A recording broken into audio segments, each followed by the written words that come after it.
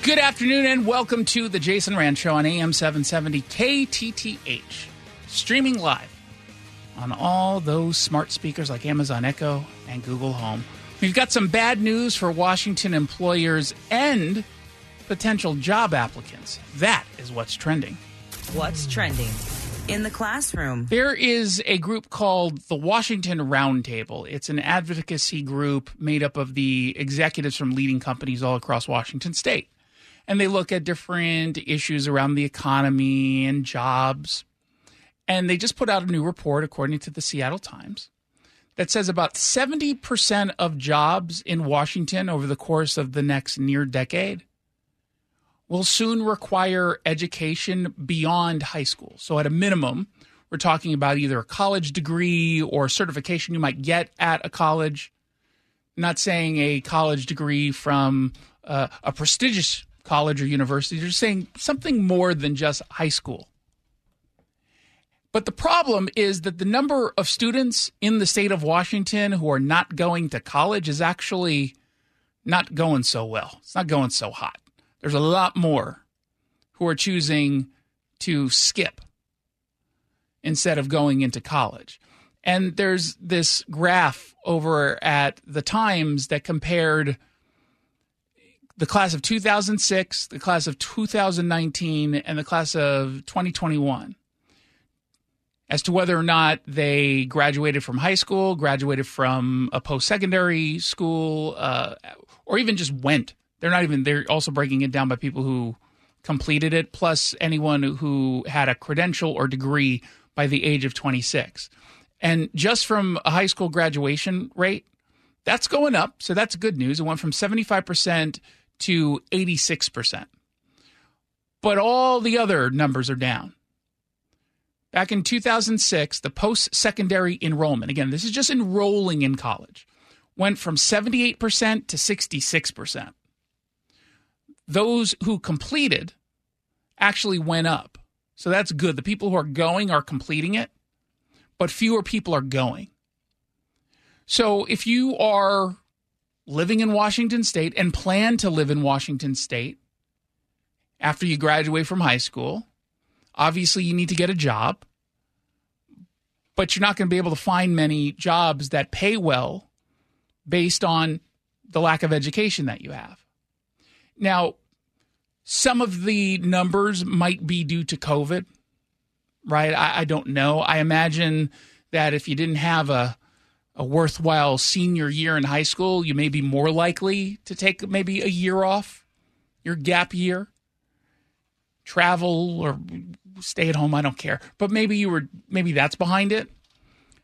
But the Times says resistance to college is driven by more complicated factors beyond cost, including a belief that higher education isn't required for a high-paying job. And we've been hearing a lot of that sort of selectively. Here's a .com CEO. Did you know he never went to college? He barely went to elementary school, and he's a billionaire. We hear that all the time. Wasn't it Steve Jobs, or it wasn't Zuckerberg, because I saw the movie and he stole it from his college roommate. But I think it was Steve Jobs who didn't go to college. And look at him now, or Bill Gates. I didn't go to college. Look at me now. I'm giving advice on COVID vaccines. Yeah, I can tell you don't have an education. And I think maybe some people took that to heart because at the exact same time, what's been going on? Two things. Number one, cost. We've been having the conversation about student loan debt and how people are crippled by it. And I imagine that might turn people off to going to college, which would be a shame if you actually are the kind of person who should go to college, because we shouldn't question the institutions as much as we should question the individuals who chose to go to a school that they couldn't afford.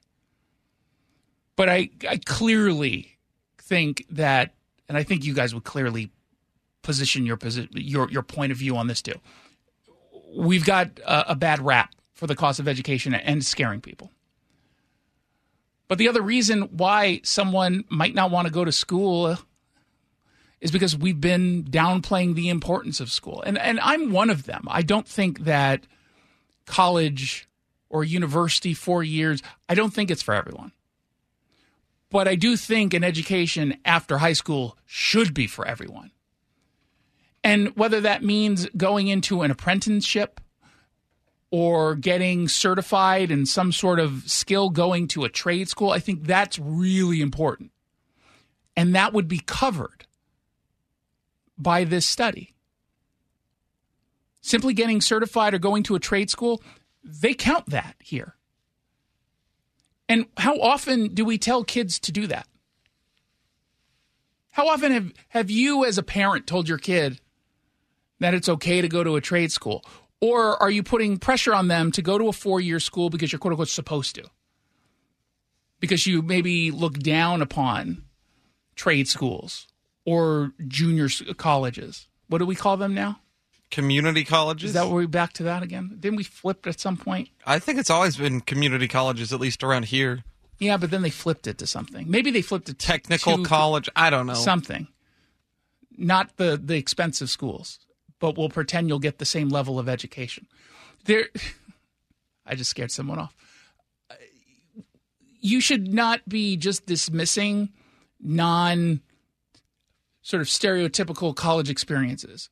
Because you went to UW, now you want your kid, or Wazoo or Central. I don't know anyone who says, I went to Central, you should too. But you know my point is that you're trying to push your kid into something they may not be good at. Not everyone is built for college. That's just a fact.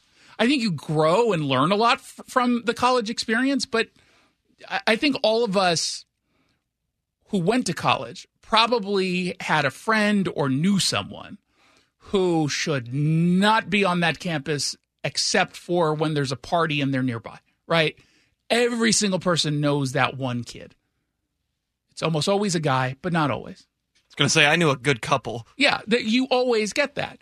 But they probably felt the pressure because that's what you're quote-unquote supposed to do. You're supposed to continue to get education, but you got to open up your experiences or open up your eyes to what that even means.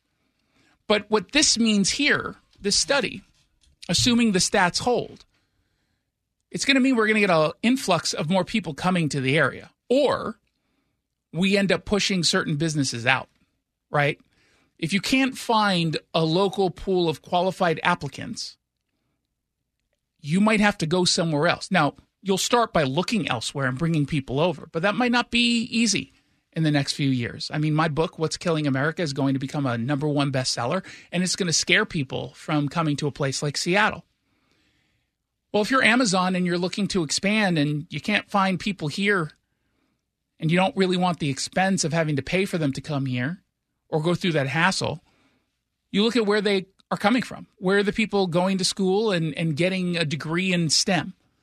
They're like, oh, they're going to Austin. They're in Austin. So we'll set up a hub there, which is exactly what they did. So that's what we're going to end up seeing. Either an influx of people coming here or a bunch of businesses starting to look elsewhere and then ultimately move. That's possible. So push your kid into something. I do think it's okay to have a sense of needing to do something after high school before you get a job, education-wise. There's value. I feel like most people think that way, though. Do they? Yeah. Because the data suggests otherwise, at least in Washington. I guess, I mean, maybe I'm hanging around people that are ambitious, but I feel like most people that I am around don't think that they can be successful in life with only a high school degree. Yeah, but you know what? Maybe that's who you chose to surround yourself with. I guess. I mean, because where did you go to school? Oklahoma State. Yeah, you think there's a whole bunch of kids who are thinking that in Oklahoma State?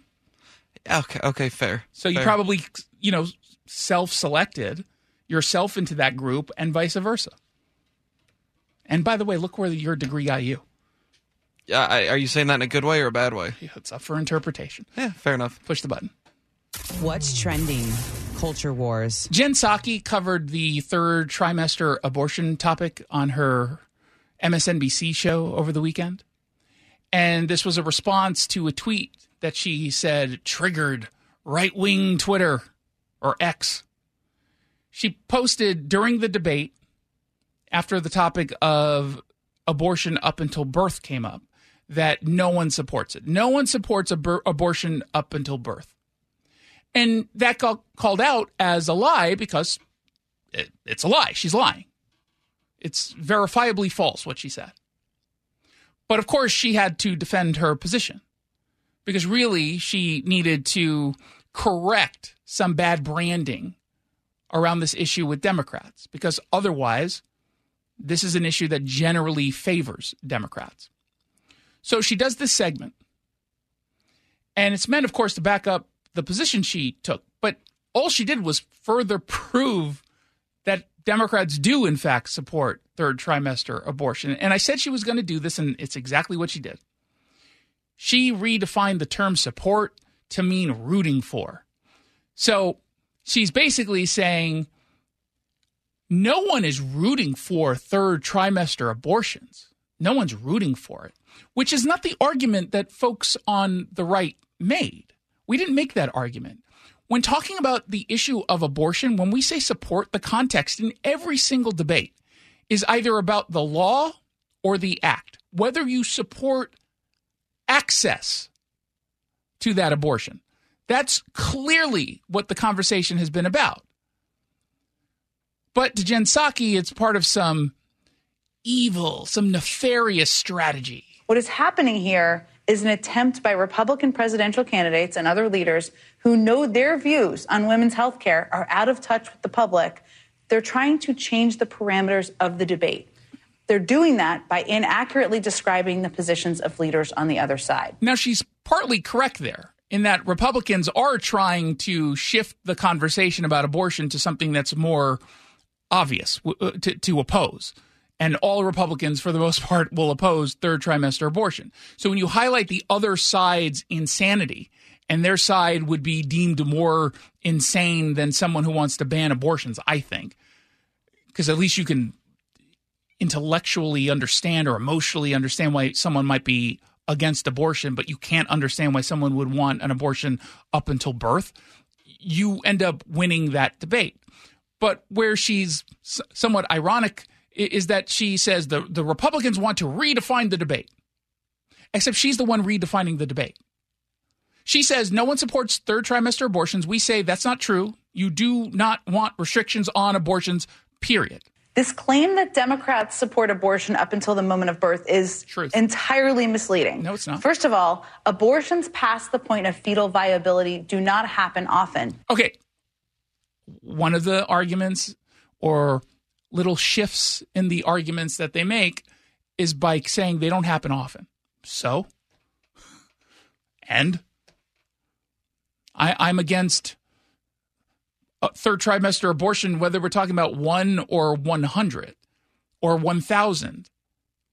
And 1% or just under 1% of the abortions that occur in this country every year, that's a significant number. At the end of the day, that's a lot of lives. No one says, not a lot of people get murdered. Okay, can I still be against murder? Oh, we're very safe here. There was only 3 murders the other day. Okay, but I want that number to be 0? Is that okay to say? It's just a weird argument. They are incredibly rare. And those that do happen involve agonizing, emotional, and ethical decisions.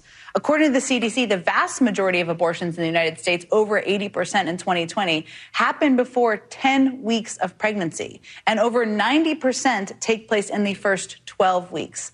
Less than 1% happen after 21 weeks of pregnancy. So shouldn't it be very easy then to say that we don't want elective abortions in the third trimester? Because that's really what the argument has been on the right. It's about being against elective abortions. Now, of course, some will make it about banning in all cases. But for the most part, there's been a concession from folks on the right, certainly when it comes to legislation, that we are never talking about in circumstances where the mother's life is on the line or the child will 100% not survive without a shadow of a doubt. And there are obviously cases like that. That is almost always carved out in the legislation we're talking about, in almost every single instance. And so to me, this doesn't seem very difficult of a position to take. I understand what she's saying when it comes to the agonizing decision because their life is on the line. Like, okay, I get that. Why can't we just come together and say an elective third party or third trimester abortion should be illegal? Meaning you have a choice. It has nothing to do with the life of the mother or the child. You just decided to change your mind. I no longer want this child. Ma'am, you're due next week. Yeah, well, abort it. Because there are states in which you can do that, including Colorado. It's ridiculous. Oregon. That's what we're talking about. But they don't want to have that conversation, so they switch it to just talking about the life of the mother. Mothers have described in heart-wrenching detail having to make the decision to end their pregnancy to save their own life, or because they were told the baby that they were so excited for would not survive or would suffer. Are most Democrats in favor of legislation that allows for this? Yes, for all the reasons I just outlined. Okay, well, what about the reasons that you didn't outline? Just take a position on that. Why won't they take a position? Because they don't support any restrictions. Not all Democrats, but Jen Psaki, I'm assuming, is one of them. They will not say they support any restrictions on abortion, which includes not just third trimester that's elective, but just eugenics, essentially. Well, I kind of wanted a girl, but I found out it's a boy. Abort. I found out that my kid's most likely going to have red hair. They're devils. End it. Abort. That's absurd. That's disgusting. That's immoral. Why can't they just come out and say that they're against it? And why not frame any part of this conversation in a good faith way by at least addressing that aspect? Because they don't want you to know that the answer is yes. They support it up until birth, regardless of the reason. They will never judge a woman who goes through an abortion. They want to destigmatize it. And by the way, for the folks who claim, as she does, that every woman takes abortion very seriously, and I think that the vast majority of them do, probably 9 times out of 10. There was a Shout Your Abortion hashtag, a movement on Twitter maybe a decade ago. And this was all part of the effort to destigmatize abortion and the women who have them. And to read some of those messages about abortion was legitimately sickening.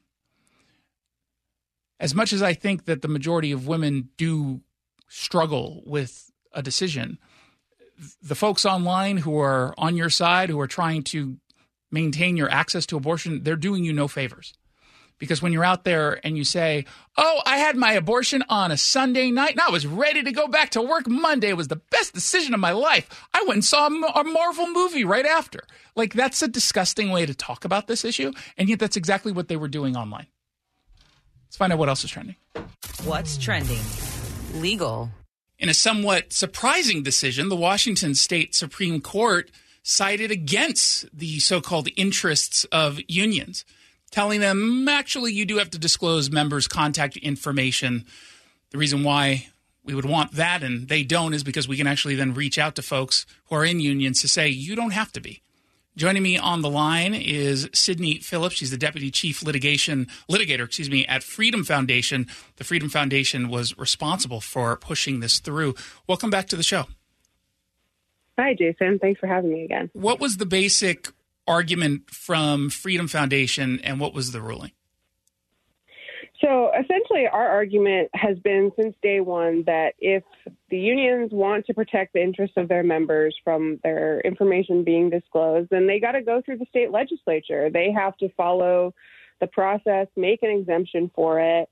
They can't just try to push through this really novel constitutional theory that they were pressing. And ultimately, the court agreed. They said, the state legislature is the best place for this. The state legislature has actually spoken about this, and you need to follow that process. Don't come to us with a constitutional theory that isn't based in reality.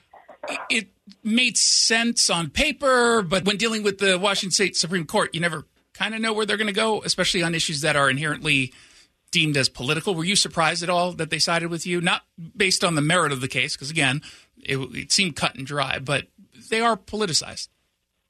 Yeah, we're very happy that they sided with us. I think I was, in all honesty, a little surprised, especially in light of some of the U.S. Supreme Court recent decisions. You never know what Washington might do kind of in light of that. But they were on the right side this time, I think, just recognizing we don't always need to push the envelope when there are better avenues that aren't the court system to make decisions. So what's next then, as far as this issue is concerned with the Freedom Foundation? What will you be doing? Yeah, so next we'll be going back to the Thurston County Superior Court. There's going to be some processes for anybody who really does have a valid reason to have their records exempt, but the rest of the people who don't have a valid reason, all of their information that we've requested will be disclosed. And the Freedom Foundation, we just inform people of their constitutional rights. So we'll be doing that. We'll be informing public employees that they have the right to opt out and not be a union member. And generally speaking, when you let people know that, you've had some really good responses. Oh, yeah. We generally have great success when it comes to these kind of information. Most people don't even know that they have this right. And when they find out, they're either excited or they're happy to stay in their union, in which case we aren't bothered by that at all. But we generally see people who are happy to be informed of these constitutional rights. And that's precisely why the unions didn't want to give out this information. Do they do this across the country? Yes, we deal with this everywhere. The Freedom Foundation is a national organization, and so we fight this battle not just on Washington, but across the country. We have recently been fighting this battle in New York, for example, and Pennsylvania, and it's an ongoing battle. What's the next big fight? I think New York is our next big fight. New York has had a number of instances where they are trying to prevent the same information, public information, by using their union connections to prevent public employees from learning about their constitutional rights. Yeah, and I think to date you've had a little over 150,000 union members say, I'd like to be a former union member. So, again, we understand why the unions want to keep this stuff hidden. If only they did a lot more work on behalf of workers instead of politicians, maybe they wouldn't have to fear people leaving them. It is kind of ludicrous where they stand. Sydney Phillips, Deputy Chief Litigator over at the Freedom Foundation. You can learn more about this really great organization at freedomfoundation.com. Thank you so much for stopping by. Well, thanks so much, Jason. You're listening to The Jason Rantz Show. When we come back, we're going to dive into the big local, but don't forget our friend and local tax expert, Greg Nunn at Nunn Better Tax Resolution. He is growing and he is looking to hire tax specialists. If you are passionate about fighting for taxpayers and you're interested in a new rewarding job, give Greg Nunn a call at 425-947-1967 or Google NUNN, Nunn Better Tax Resolution.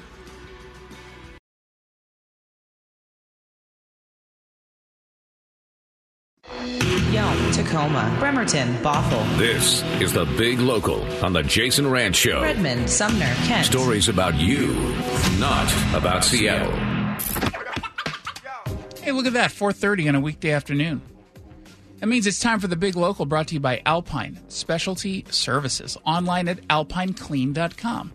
This is the part of the show where we completely ignore the stories coming out of Seattle and instead focus all of our attention on the communities you live in and care about most. We start in Camas, where selfish teachers who didn't want to go back to work decided to hold a strike. Now, technically, they did it one day before school is scheduled to start. However, school has been canceled tomorrow. And I imagine it's going to be canceled for the rest of the week. Now, in a press release from the teachers union, the Camas Education Association, they say that, quote, bargaining broke off for the day today, Sunday, after the district refused to make commitments to reasonable class sizes or equitable funding for music, PE, and libraries. Now, what equitable funding for those three means, I don't know. Meaning all three get the same, or they should get the same funding as history and English, and like, that's of course not going to happen.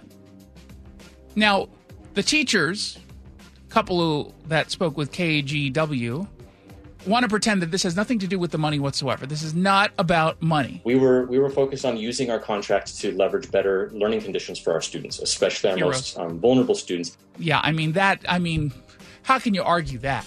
They're so selfless. They didn't care about themselves. They were just leveraging the power for your kids. The political pawn that they're using here to get more money, but pretending otherwise. I do wonder how many people fall for that. And I'm asking that legitimately. Do people in your life fall for that? I'm assuming the people who are listening right now, you don't fall for that nonsense. It's clearly a line. It's a smart strategy for people who don't know what it is that's going on.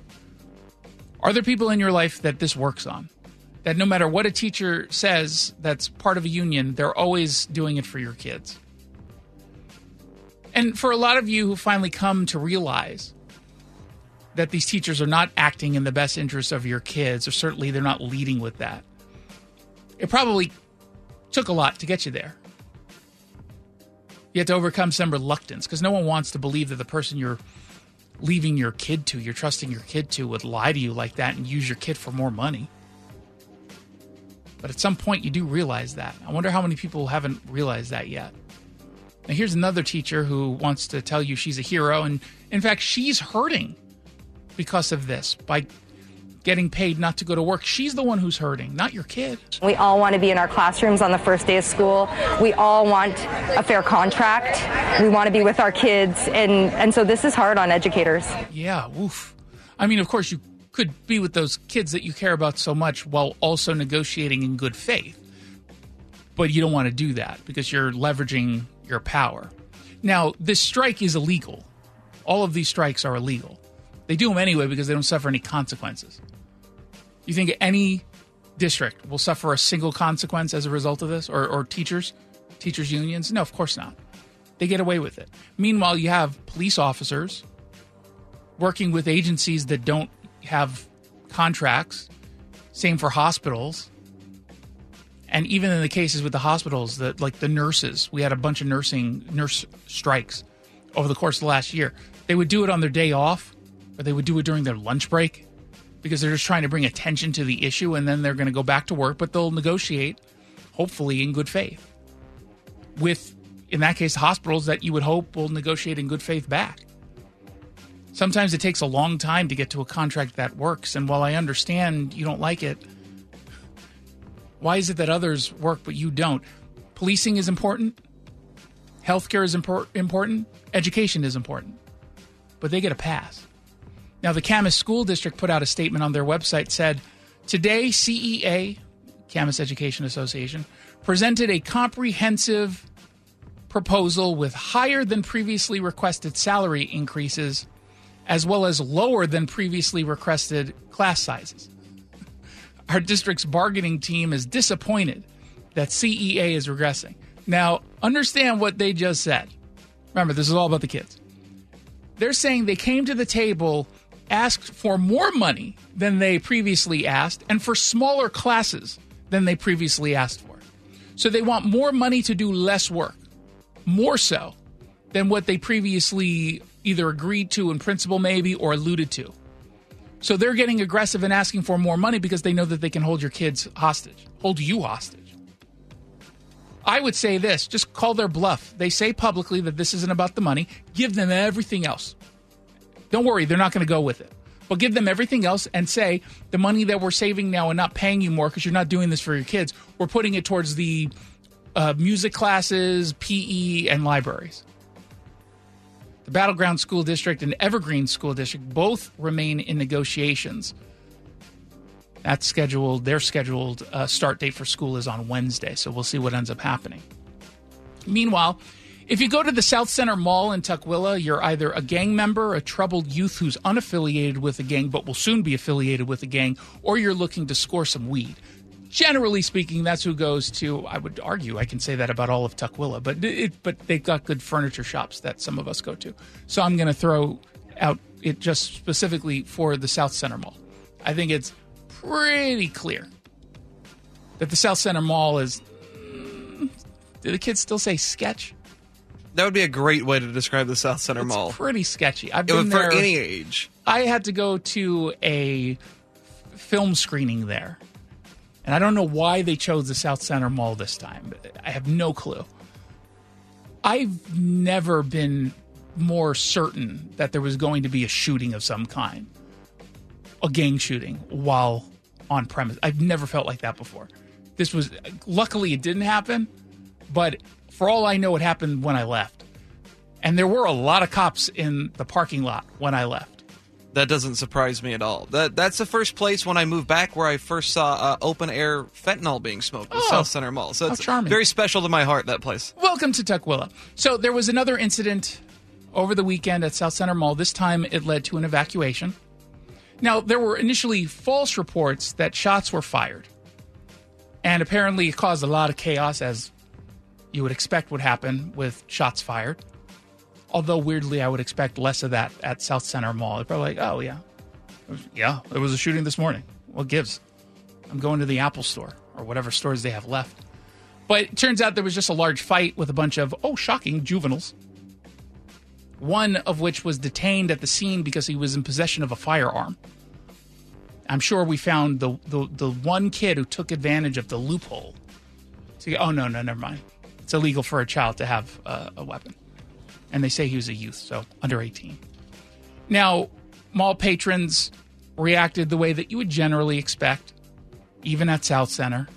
Mateo was a witness. He spoke with Caro 7 TV. I just see stuff like that a lot. I just kind of walked right past it, and then I was just like, whatever, but I didn't realize it was that big. See? You think some people who've maybe never been to the South Center Mall don't really go into Tukwila. They maybe just drive past it. Probably thought I was kidding. Nope. Well, on the surface, it looks like kind of nice, but then you realize... on the surface, it looks like a nice mall. Yeah. 100%. So it's deceptive. Yes. It is a well-maintained gang hangout. Yeah. And, kudos to the gang members. I will give them that. They don't trash the place. They don't. They pick up after themselves.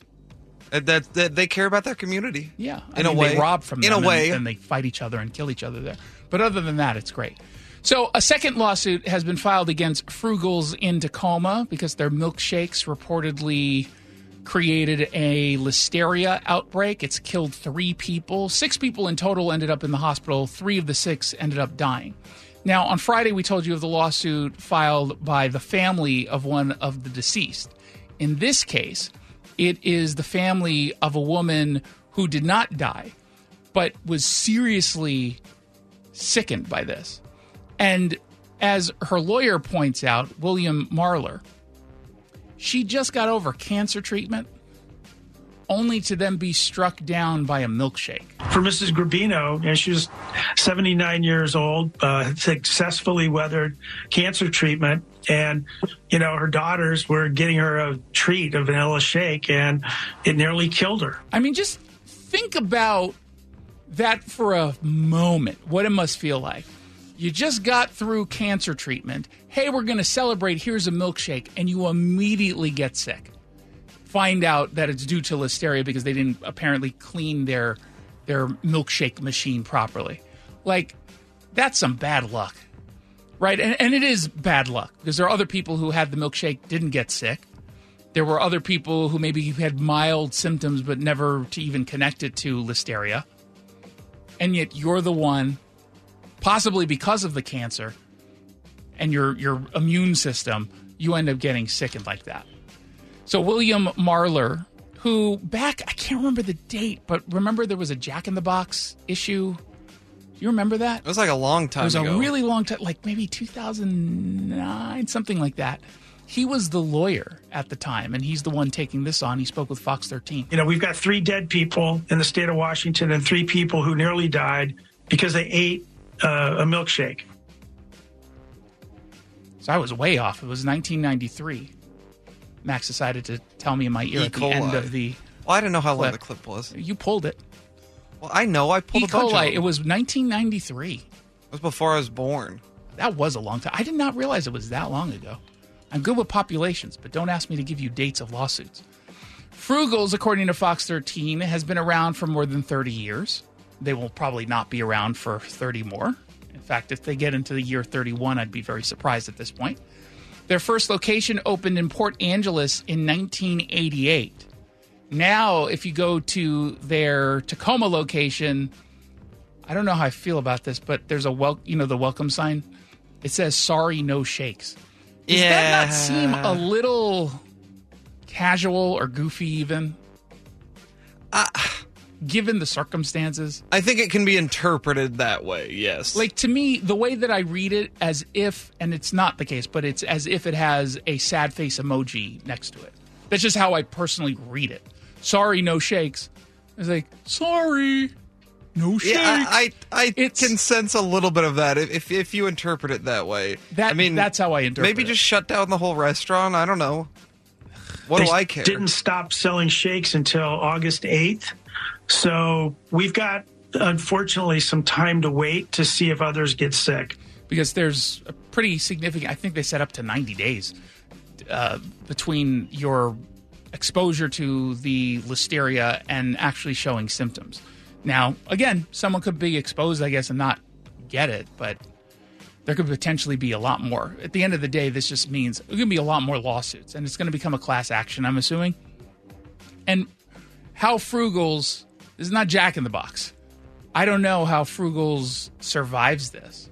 I know it's a chain now, and we're talking considerably more dollars, but they're not going to be able to get out of this. And part of me feels a little bit bad in the sense that clearly they didn't intend for this to happen, right? And, it was probably some 19-year-old who didn't properly clean the milkshake machine who probably feels, rightly so, she should or he should feel awful for this. But, they didn't mean it. And accidents do happen. All the time in restaurants, we just generally don't know that they happen. Except here, obviously, it was a deadly mistake. But at the end of the day, yeah, they're going to have to suffer for this. And they will. 1-800-465-8770 for your text messages. When we come back, you pick the news. Story number one in this airline-themed You Pick the News. American Airlines rule for passengers with infants faces more scrutiny. Someone's defending the crying babies. Story number two, 5,000 pilots are suspected of hiding major health issues, and they're still flying as a result. Which story should we discuss? Story number one or story number two? 1-800-465-8770 for your texts.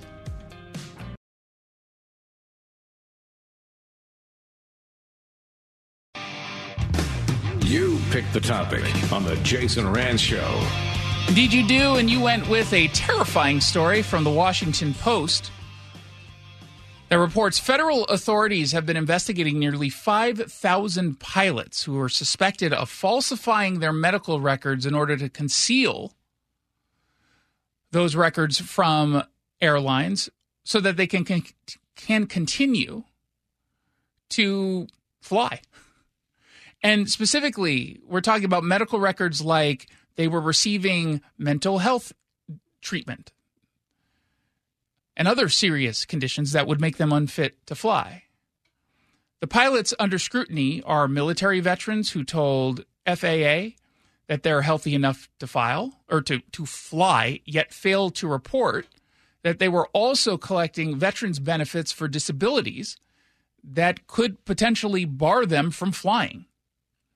Now, the Veterans Affairs Department, their investigators at least, discovered inconsistencies about 2 years ago when they were cross-checking federal databases. But the FAA has kept many details of this particular investigation a secret from the public. Spokesperson for the FAA acknowledged in a statement to the Washington Post that the agency has been investigating about 4,800 pilots, quote, who might have submitted incorrect or false information as part of their medical applications. Now, this is important for obvious reasons. There was a story maybe 2 weeks ago that I sort of just passed where a pilot had a heart attack on the flight. That is one of the scenarios in that worst case scenario list that everyone has. The moment that someone gets on the intercom, says, does anyone here know how to fly a plane? Anyone? Even if it was just the Microsoft simulator. Anyone? Please push your button. That's never a good sign. Same as, is anyone here a doctor? It's never a good sign. If you're told, because I'm going to assume everyone here is acting in good faith, even if they're making a dangerous decision. If you're told that if you suffer from X, Y, and Z, it will disqualify you from flying, you're essentially telling people, and this is, I think, human nature in a lot of cases, to use their own judgment. And if they feel like they're healthy enough, despite what the rules are, they're just going to keep it from you. That feels like an inevitability. Again, my assumption is the people who do that are acting in good faith, in that they legitimately don't think that they're unhealthy enough to acknowledge whatever it is that they are dealing with, thus would be pulled from the cockpit. This is terrifying, because I do think that the average person would keep it under wraps. And I was thinking about it from would I keep something from, like if I had throat cancer or something and it clearly impact my work, would I tell anyone off the top if it meant they would pull me from air so I can get the help you need in the moment you need it? It's like, I might keep it to myself until I don't have to anymore. Probably would. It's more dramatic that way anyway. But that's a drastically different scenario, because the health of your voice essentially doesn't really affect anybody other than you. It's not a safety issue. True. It affects other people, yeah, but it's not a safety true. issue. That is true. It's very rare, but I just remember the case, and it was in Europe, and this was some time ago. You had a pilot who was depressed and suicidal and crashed into a mountain intentionally, killing everybody on board. And that is, again, even though that's the obvious exception, right, that is incredibly rare, but you would argue maybe it's rare because of the rules that they have in place that make you detail any of this information if you're a pilot. You don't want someone who is dealing with a severe mental illness, who could be suicidal. I wouldn't want them flying the plane. And I just, in the back of my head, I can picture the special interest group saying, stop stigmatizing mental health disorders. Stop it. Don't stigmatize. But I'm okay stigmatizing in this case if we're pretending that this is stigmatizing, because there's a legitimate risk to the people around someone. If someone's a schizophrenic, which makes them more likely to get violent. They're not all violent, but you can have a higher tendency to be violent. I don't want that person as a flight attendant, right? I mean, it's just a reality. And I don't think it feels like I'm supposed to feel bad for holding that position. And I don't know if maybe I'm just putting that on myself. But doesn't it feel like we're supposed to feel bad for holding a position that if you're dealing with some sort of mental illness, a significant one, a severe one, I'm not talking about all, if you have OCD and you keep tapping your teeth with your thumb, that's what you got to do it 7 times every hour. Okay, I'm okay with that. I mean, not when you're landing. I would prefer you both hands. But I feel like I'm supposed to feel bad. Should I? I don't know. I think your position is fairly reasonable. Airlines take this stuff seriously. Have you ever been on a flight that's been delayed because the pilots didn't have enough rest, or their last flight of the night there wasn't enough off time, basically, and it pushed your flight back? It's happened to me a handful of times. Have you ever seen a pilot get onto the plane and you look at them and think that they're going to have a heart attack while piloting? I feel like we all judge. On the one hand, I want someone who is over the age of 50. I don't want a full white head of hair, but I want some shades of it, shades of gray, because that indicates they've been doing it for a while. I don't want the person to say this is his last or her last flight. Nope, not getting on that one. There's a reason why this is your last, and I want to find out. I want someone as a veteran, but I also feel like I'm a bad person for holding that view. I'm a bad person in general, but I think I'm being reasonable. You're listening to The Jason Rantz Show.